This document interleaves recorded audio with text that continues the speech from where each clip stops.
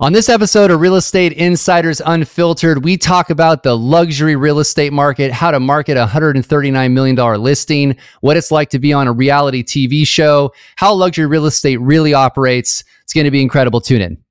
You talk about it privately, we talk about it publicly. This is the Real Estate Insiders Unfiltered podcast. Welcome again to the Real Estate Insiders Unfiltered podcast. I'm your host, James Dwiggins, along with my co-host, Keith Robinson, aka Crazy Uncle Keith.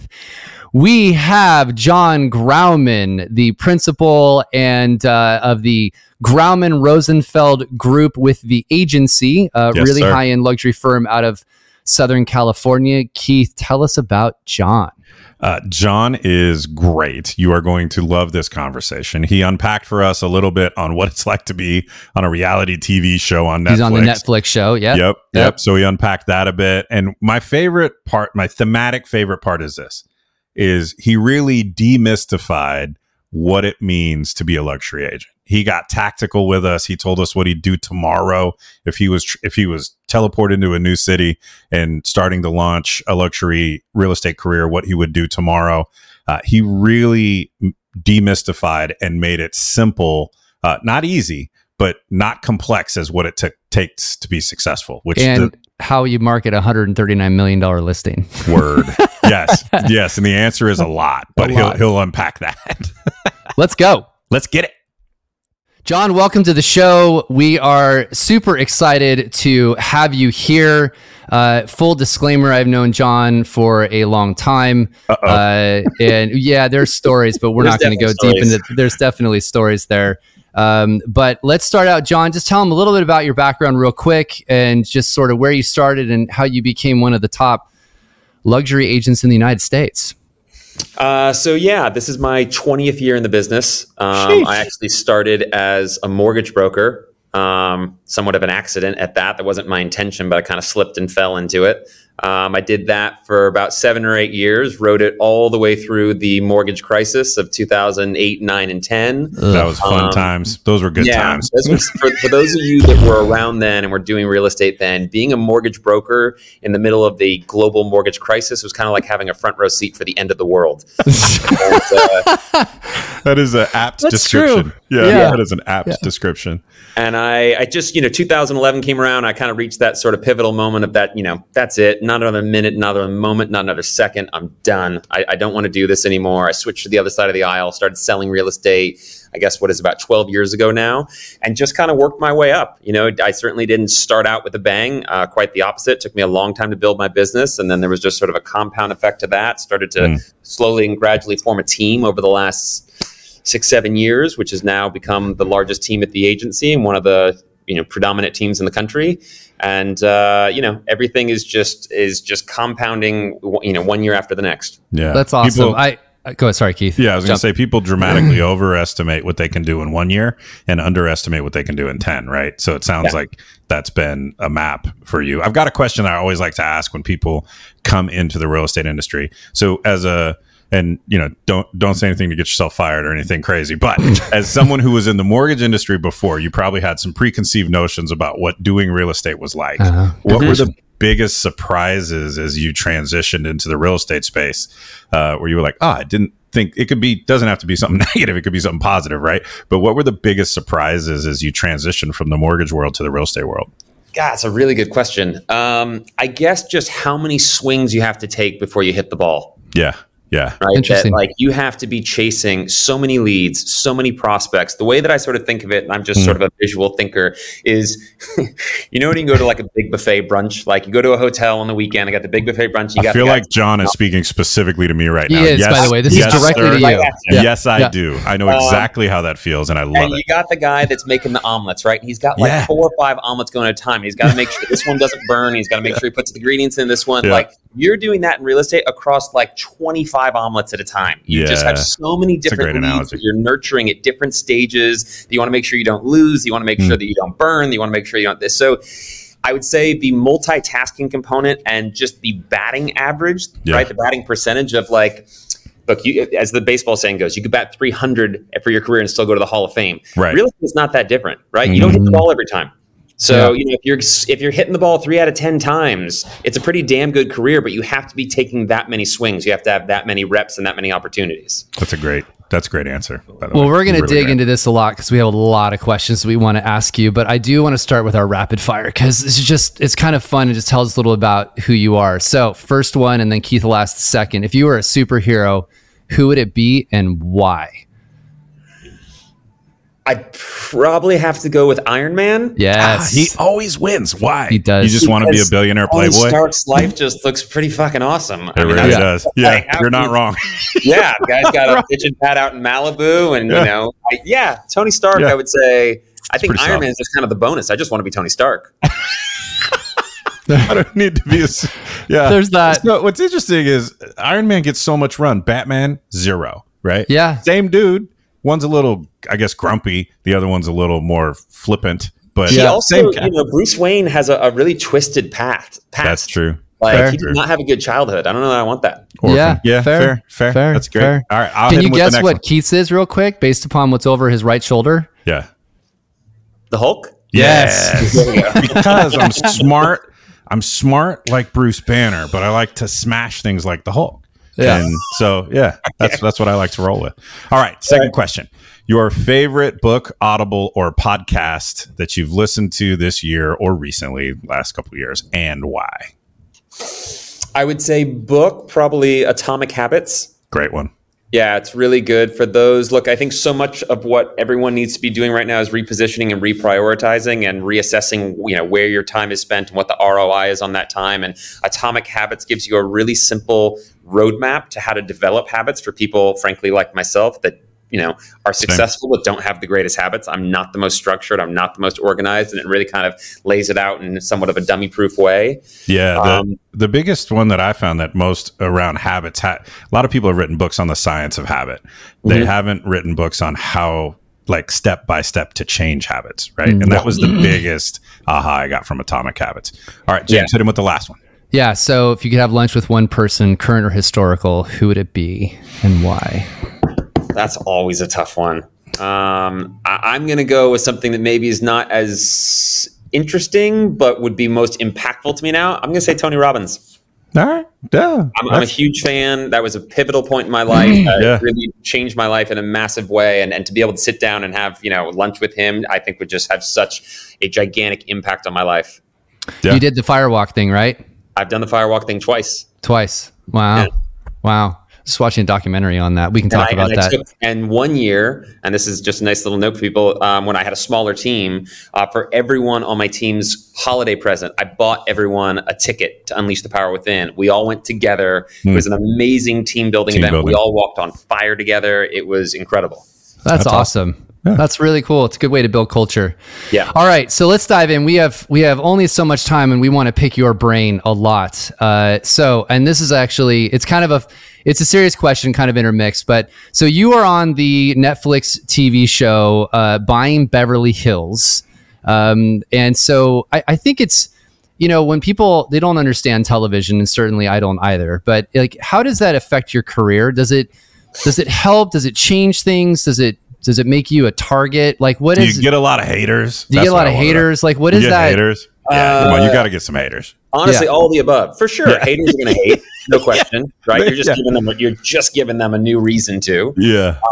In terms of the impact, look, my feeling is if you do anything only once, it's just a flash in the pan. Yeah. You have to do something with consistency and repetition for it to have any impact. The same as farming.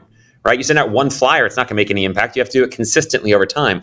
The difference in today's world versus, say, 10 years ago with $1 Million Listing is that $1 Million Listing at the time was, first of all, the only real estate reality show of its kind. There was no other competition. Right now, there's a lot of noise. There's a lot of digital pollution you have to compete against. Mm-hmm. And it was prior to streaming, right? So people that watched that show watched it with such... they were deliberate in the way that they watched it, meaning they required a commitment, at 7 o'clock, they would set their DVR and they would invite those characters into their home, right? I have people come up to me all the time and they're like, "Oh, I love your show. I binge watched it in a day." And it's like, thank you. I wish you wouldn't have, because it would have been a lot more impactful had you actually stretched it out over several weeks.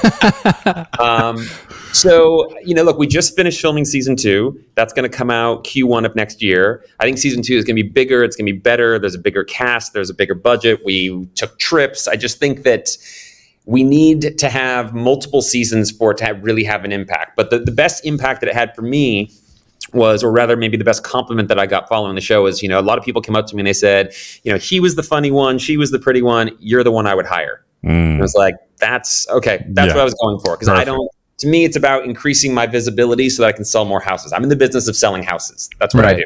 Right. So I have one question on this, and this will be, I'm just, we've known each other a while. Do you find that is there any scenario where you think some of these TV shows have gone too far, where the agent's literally talking shit about their client on television, like that's a bad impression on the industry? I know I'm asking you this was off script. I'm asking you a very serious question here. No, the short answer is yes, but not to that question. Okay. I think where it's gone wrong, horribly wrong, is that it has sort of sensationalized and glamorized a business that's really fucking hard. Yeah. Right? It's a really tough business, and it makes it look as though we do every deal in a matter of seconds on speakerphone, and I'm authorized to get this price. And your smoking jacket, right? Yeah, you're sitting in your penthouse in your smoking jacket closing deals. Right. And look, television producers have a job to do, and they understand what, attracts people's attention and people's interest. So when you put, a certain list price and then you immediately put what the commission is, which, by the way, we never take the full commission, right? You're always giving credits and concessions and your kick up to the house and so forth. But regardless, that's where I think reality TV has hurt the industry, is that we have more younger people coming into the industry ever before. That's fine. But I think it's largely in part due to what they're seeing on television, which is largely fabricated, at least on some of the other shows. Was there anything from having that experience of being on a reality TV show that you changed personally or professionally, where you're like, I learned something about myself or my business from that experience of being on it? I think that'd be a better question for me to answer after I see what season 2 looks like. Okay. Season 1, go. We'll have you back. Season 1 I was pretty happy with. I really kind of felt like, my role was accurately portrayed as the sort of the senior agent, the mentor, that, kind of came in and sprinkled some wisdom and dropped some knowledge and then bounced. Season 2, I don't know. I'm not sure how it's all going to come together. I'm excited to see it. Sounds like there could be fistfights on season 2. You heard it here first. Not exactly, but look, I think it's just important. It's kind of cliche, but you just got to be authentic to yourself. Like, they can't make you an asshole if you're not an asshole, right? James is an asshole, so clearly he would come off as an asshole. It's true. You guys have known each other. We for have a long known each time. other a long time. Yeah. John, so you said this. How many years now you've been in real estate? It's my 20th. 20th. Okay. So how did you get into luxury real estate? Like, talk about. I mean, a lot of people. You can either sell more houses or increase the price of the home you sell. Yeah. So how did you move from, sort of starting the bread and butter market like everybody else up to, I believe you have a $139 million listing. I did. Yeah. I had a $139 million listing. How do you get to that? That's a very long question, but just like, what is, most people can't because they just don't have the chops for it. Like, what does it mean to work with clientele like that? How do you get there? Sure. So to your point, I certainly didn't start there. When I started, again, I was previously a mortgage broker. All my referrals had come from agents. So I certainly wasn't going to come into the other side of the business and then start taking from their clients. So I just had to build it from scratch. And I starved for the first year. I literally did not sell a house for the first year. And the first house I ever sold was a $550,000 house in North Hollywood, which, look, everything about luxury is obviously relative. In LA, that's a very low price point. I understand in other parts of the country, it's a very high price point. Yeah. And for me, I just tried to follow any successes I had and double down on them. It was almost like watching sort of like water run down a hill. Like, whichever direction it was going in, I was chasing it. So I had a couple of successes in the Hollywood Hills. And it was like, okay, Hollywood Hills, here we come. I'm going to farm it. I'm going to door knock it. I'm going to work that area and just try to capitalize on that momentum. But I also think that it comes from really understanding just how to communicate with people effectively, right? Luxury real estate is hand-to-hand combat. You can't spray and pray with the most affluent people in the world. It just doesn't work. So you have to really understand how to communicate with them effectively, how to speak their love language, so to speak, how to know when you need to give them space to pound their chest and be the big man in the room versus when you need to step in. And really not to be intimidated by those moments. I always say, your bank account may not be the same as the person you're sitting across from, but in that room, in that moment, they need to see you as the expert and as the person that's in control. That's why you're there. Right. So I think it's just a different attitude and a different mindset. Are you networking like crazy are you intentionally being very intentional about putting yourself in places where affluent people are? Like, are you going to the parties when you're invited and you're networking and following up? And that's why I never did luxury. I hate parties. I will go to the opening of an envelope. I'll go anywhere, do anything. That's good for me. That is a good one. And I'll take a line from Tony Robbins, who I just obviously acknowledged earlier.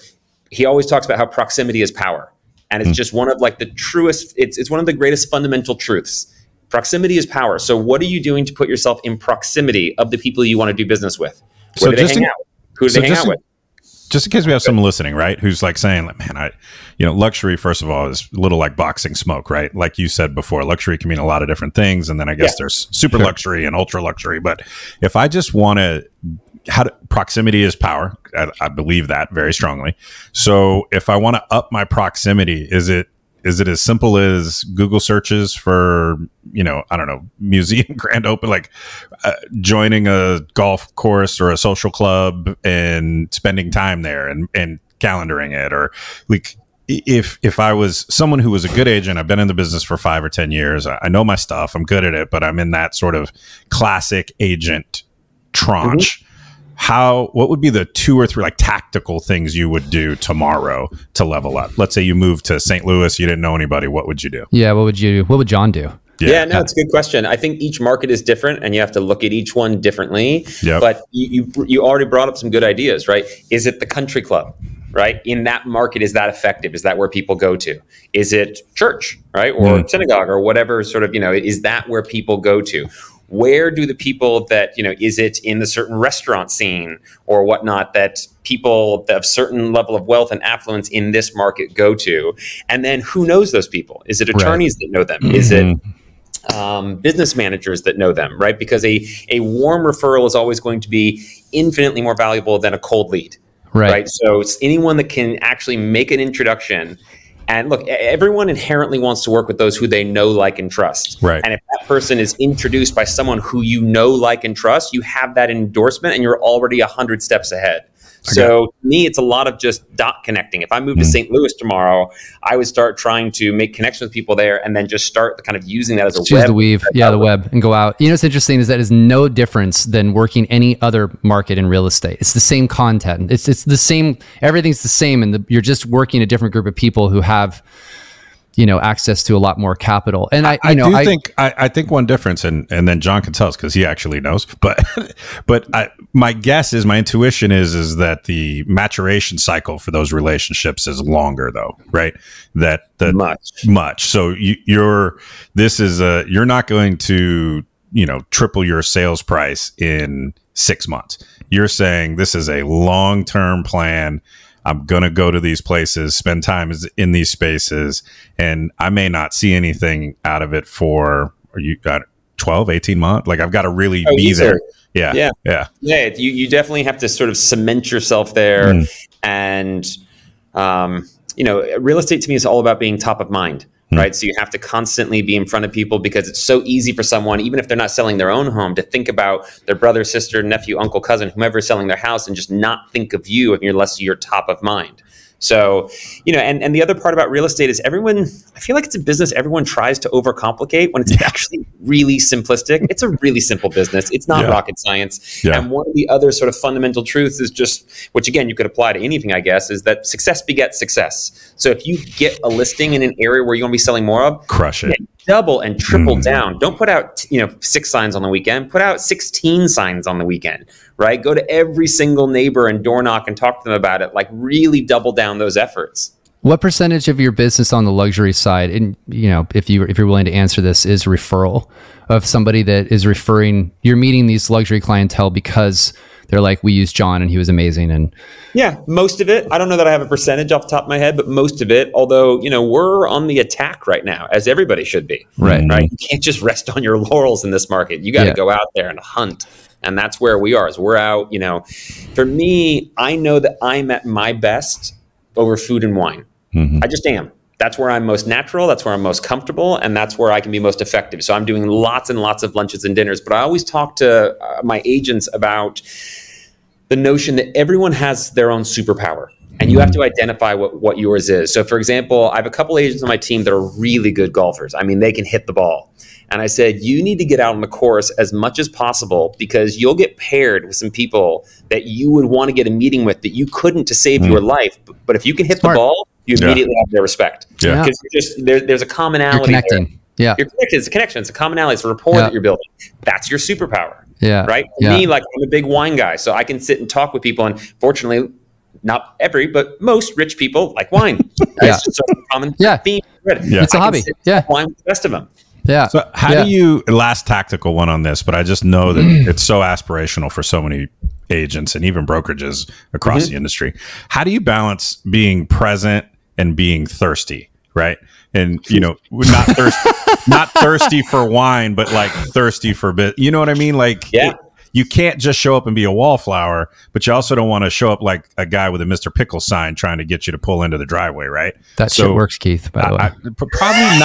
Probably not at a wine tasting. Gets me every time. How do you balance not being a wallflower, but also not being thirsty at the same time? Good question.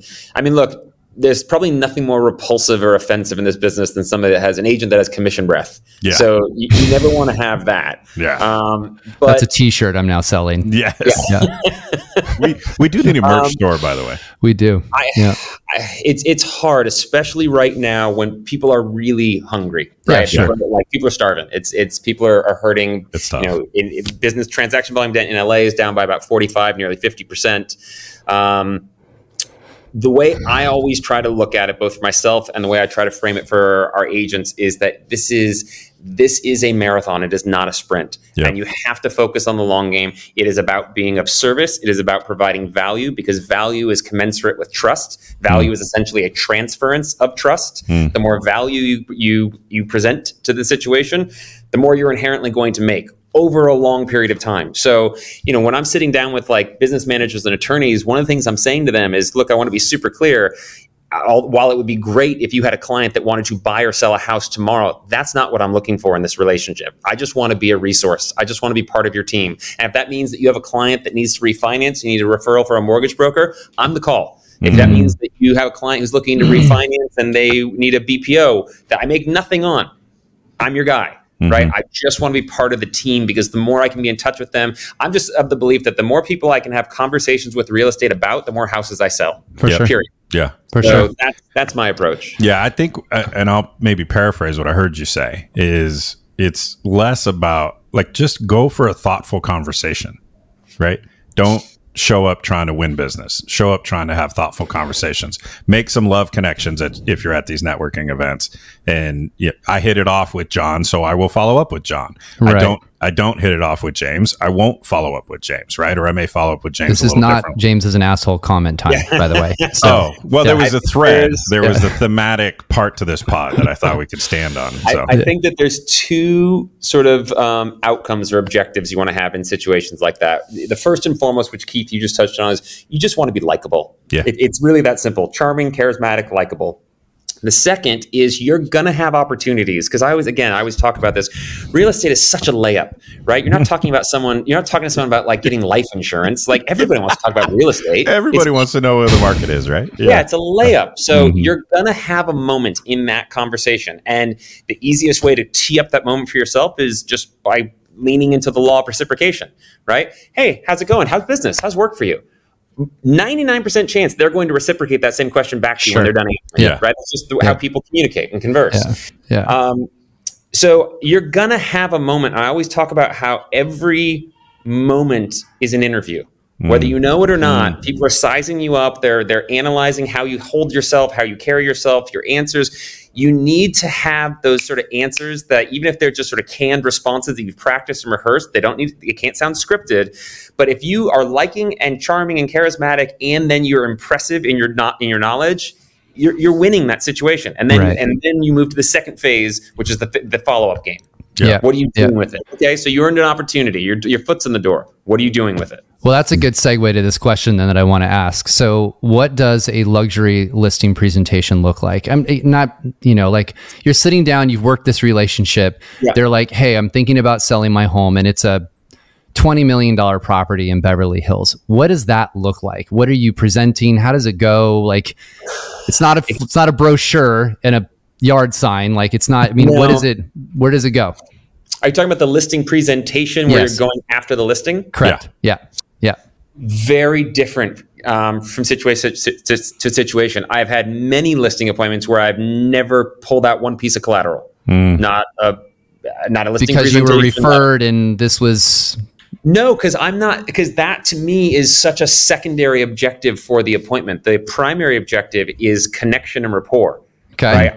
I want to make eye contact. I want them to feel comfort with me because we have connections and commonality. Yeah. So when I go into a listing appointment, one of the first thing I'll do when I walk in is ask for a tour of the house. Right? Can you give me a tour of the house? I'd love to see what you love about it. Right? No one knows your house better than you. Can I see it? Can I experience it through your eyes? Great.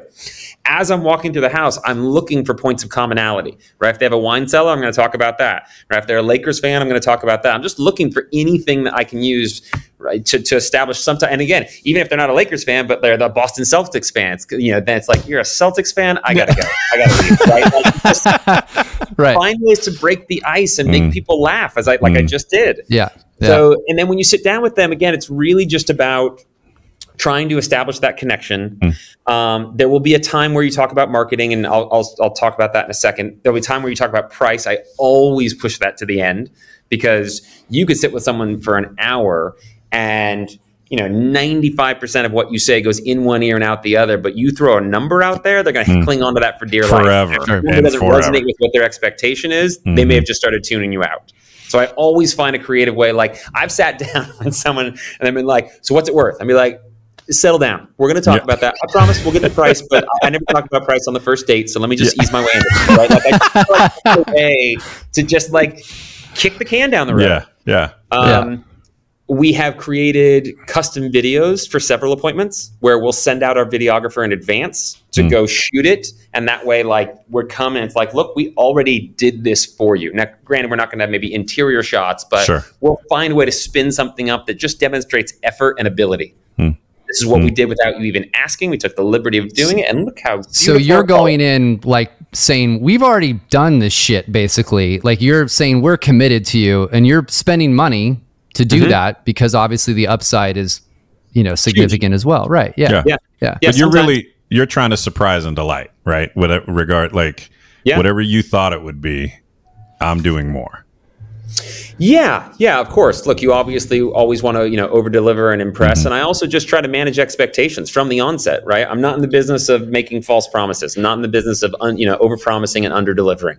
Do you think some of that collateral could stay in I almost said briefcase, which no one has anymore, but collateral can stay wherever you transported it to this house? Is it because selling a home at this price point is more optional versus required? Or is it just like, at some point you do have to go over a listing a listing agreement, right? Is that usually at a second meeting or via email and a lot of times that's just via email or with their attorney. Listing contracts here are fairly boilerplate. Sure. But you bring up another interesting point, which is that, it's more elective than it is kind of, for a lot of these people, this is a 4th, 5th, 6th, 7th home. Right.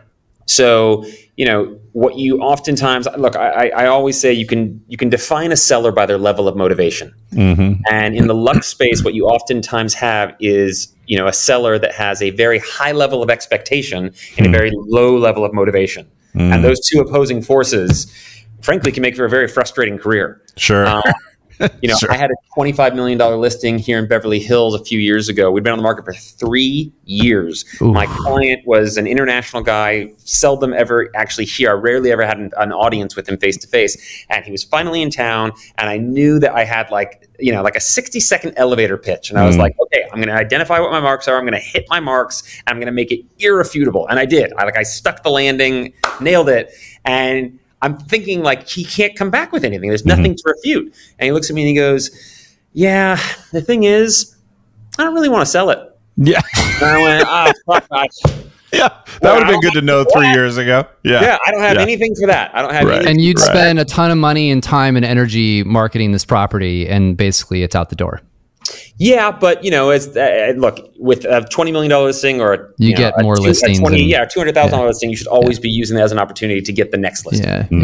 Yeah. But the comment I'm making here is there's a carrying cost when you're doing this, especially since it's going to take a lot longer than necessarily, a more bread and butter market property. Maybe let me drill down on that a little. So, okay, we talked about going on the listing presentation. Now you've won the listing.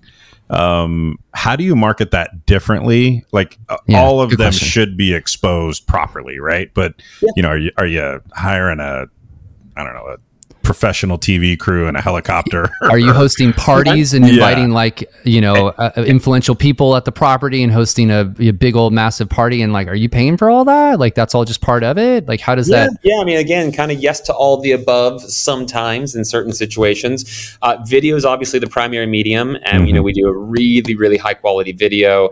We'll also reach out to influencers to work directly with them to try to reach larger audiences. And fortunately, these kinds of, big glitzy properties are there's no shortage of people that want to create content around them. We'll reach out to, E! News or Access Hollywood or whomever to try to also get features, which doesn't always work because a lot of people want their privacy. Sometimes we'll do events that we'll curate to art collectors or business managers or whatever we think is appropriate. If it has a 10-car garage, maybe we'll do something for car collectors. Interesting. So it's very sort of custom and curated. But again, and you guys said at the onset that we're going to have a real conversation. So let's have a real conversation. It's not to say that those things don't matter. They do. But at the end of the day, everything comes down to price. It's just, again, people try to overcomplicate this business all the time. I've been saying for years, there's one of 3 reasons a home won't sell, and it's price, or price. Yeah.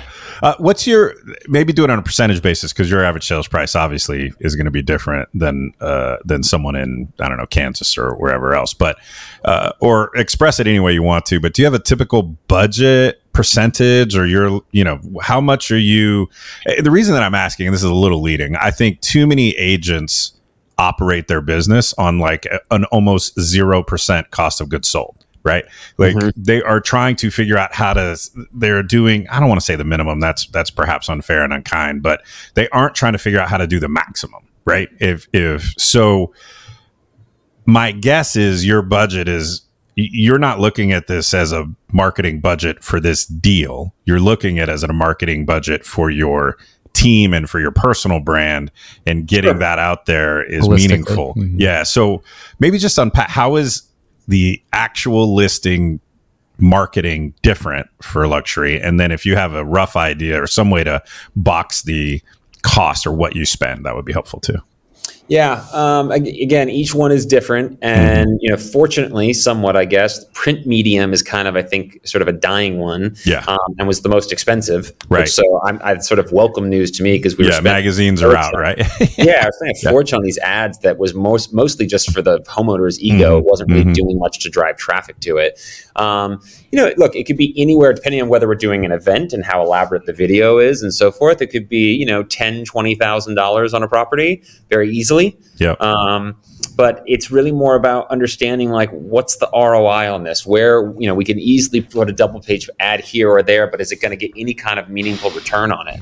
I do like what you said before that I want to reinforce. You really have a bespoke list you're trying to curate that fits the home, right? Yeah. How do I'm going super tactical just because I know people are curious on these topics. So if it was, you would just, let's say it had a 10-car garage, like you said, you would just find local car clubs and throw a party at the house for local car clubs of a, Ferrari club, or just take us into the mind, right? Sure.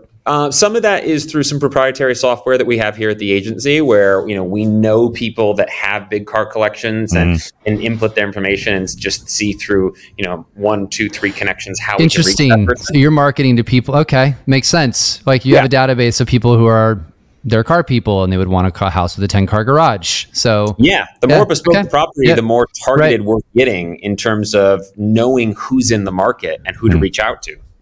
A lot of times it isn't targeting a audience, it's targeting an individual. Right. It's knowing who's in the market and who's been looking and who may be offered on this. Like a lot of that is just sort of inside information that you only gain by just being in the space. Being in the game. Do you network with a lot of other agents? Is that like a big part of your business? Luxury agents, that's I'm assuming a massive part of your finding the buyer is they may have or know that person. Like how does that work from not even just locally, nationally or internationally? I guess is my question. Yeah. No, that's a great point, and the answer is absolutely. Real estate's interesting because your competitors are also your colleagues, and you can't forget the latter part of that like these are your colleagues. You're not going to be able to operate and do the kind of business. You're not going to know about pockets. You're not going to be able to hopefully get your offer accepted in the face of 3 or 4 other offers unless you have that relationship, and those relationships are invaluable. So I probably need to do more of it. It's very hard, the older you get, between like family time with your kids, time with your clients, there isn't enough time. But even just looking at it always through the lens of co-opetition, right? Like not competition, but co-op. Like we have to cooperate. I've not heard that term, co-opetition. Yeah. So like return the phone call. Right. And like it's okay. Maybe a nuisance, but even just, you don't have to go to every networking event or that sort of thing, but just treat your peers with like it's cooperative. We compete, sure, but we also cooperate on most, if not every transaction. So let's treat it like that. Yeah. Well, here's a question, and then we got to get towards the end of the show here. I know Keith always wants to wrap the show with a question, but I want to ask this. I think it's relevant. So in the luxury space, how are interest rates affecting this space, if at all, depending upon price point? I mean, a lot of people just assume this is all cash, and third and fourth home are like, I don't give a shit about interest rates because I'm just going to buy and sell it whatever. So like, tell me, are you seeing a lot of effect on that? What is affecting the luxury real estate market in your sense, and even potentially over the next year or two? It definitely has an impact, despite the sort of notion that these deals are all cash, which is incorrect. Many of them are, don't get me wrong, but there are still a handful of people that are taking out loans, even if they're just margin loans where they're borrowing against their own accounts.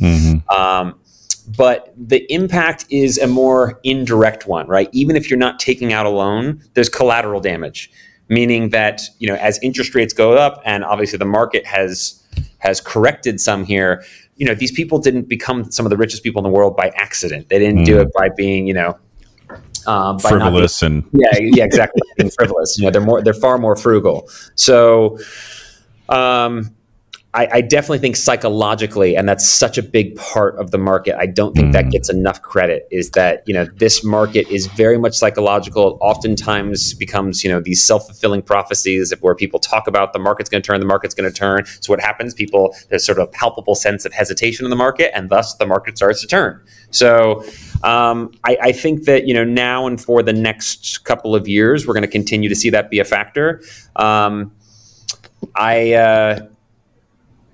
Sorry, I just lost my train of thought there for a second. But we were just talking about sort of long term, and I've noticed you made some posts about policy, which is kind of why I was asking the question, both interest rates and then what other things are affecting the luxury real estate market. By the way, have you seen a lot of correction? Have prices been coming down? Just curious. No, and thank you. That's exactly what I was about to say before I lost my train of thought, which is that I think what's super interesting right now is that the correction took on a totally different form than what most people are expecting.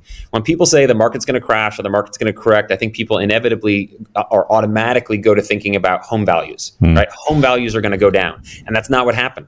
What happened, obviously, is the volume of transactions went down significantly. And even though there's fewer buyers in the market by virtue of higher interest rates, there's even fewer sellers in the market because they don't want to give up these historically low interest rates that they have, nor do they want to sell in a down market. And Keith, to your point, in the Lux space, they don't have to, right? Their motivation is very low. So what you essentially have is a stalemate, and the only silver lining in that stalemate is that it's stabilized home prices. Mhm. We're down maybe 5 to 10%, which in the grand scheme of things is it's not a lot. negligible. Yeah. Especially after the run up we've had for the 3 or 4 years prior.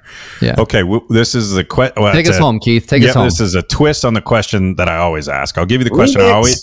Yes, I would tell you the question I always ask, but I'm going to twist it for you and ask a slightly different one. So we try to bring it really tactical to someone practicing residential real estate. So the question I usually ask is, if you're a real estate agent, what's the one thing you do or add to your business today to make a difference? But you are a real estate agent, so I don't have to play that game. I'll ask it slightly differently.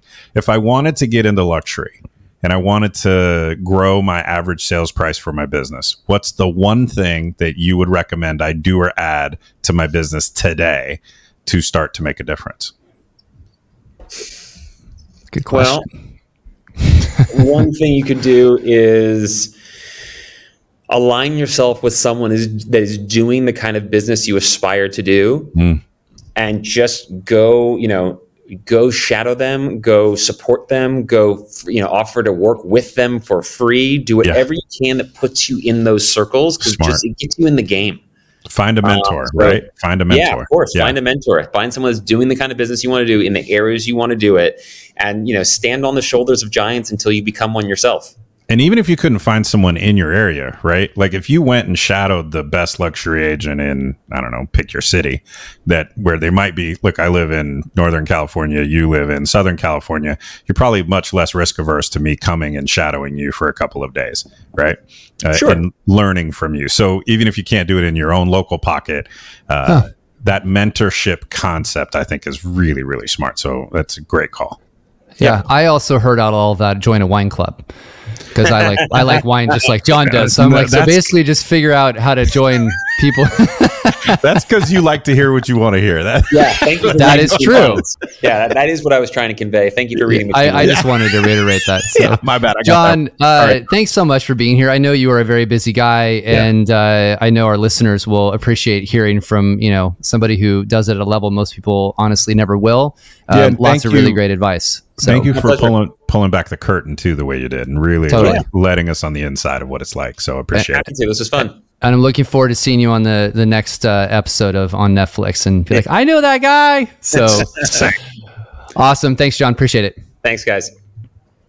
Yes, we want you to subscribe to this podcast, but the good news is if you subscribe now, you'll never have to subscribe to any other podcast ever again.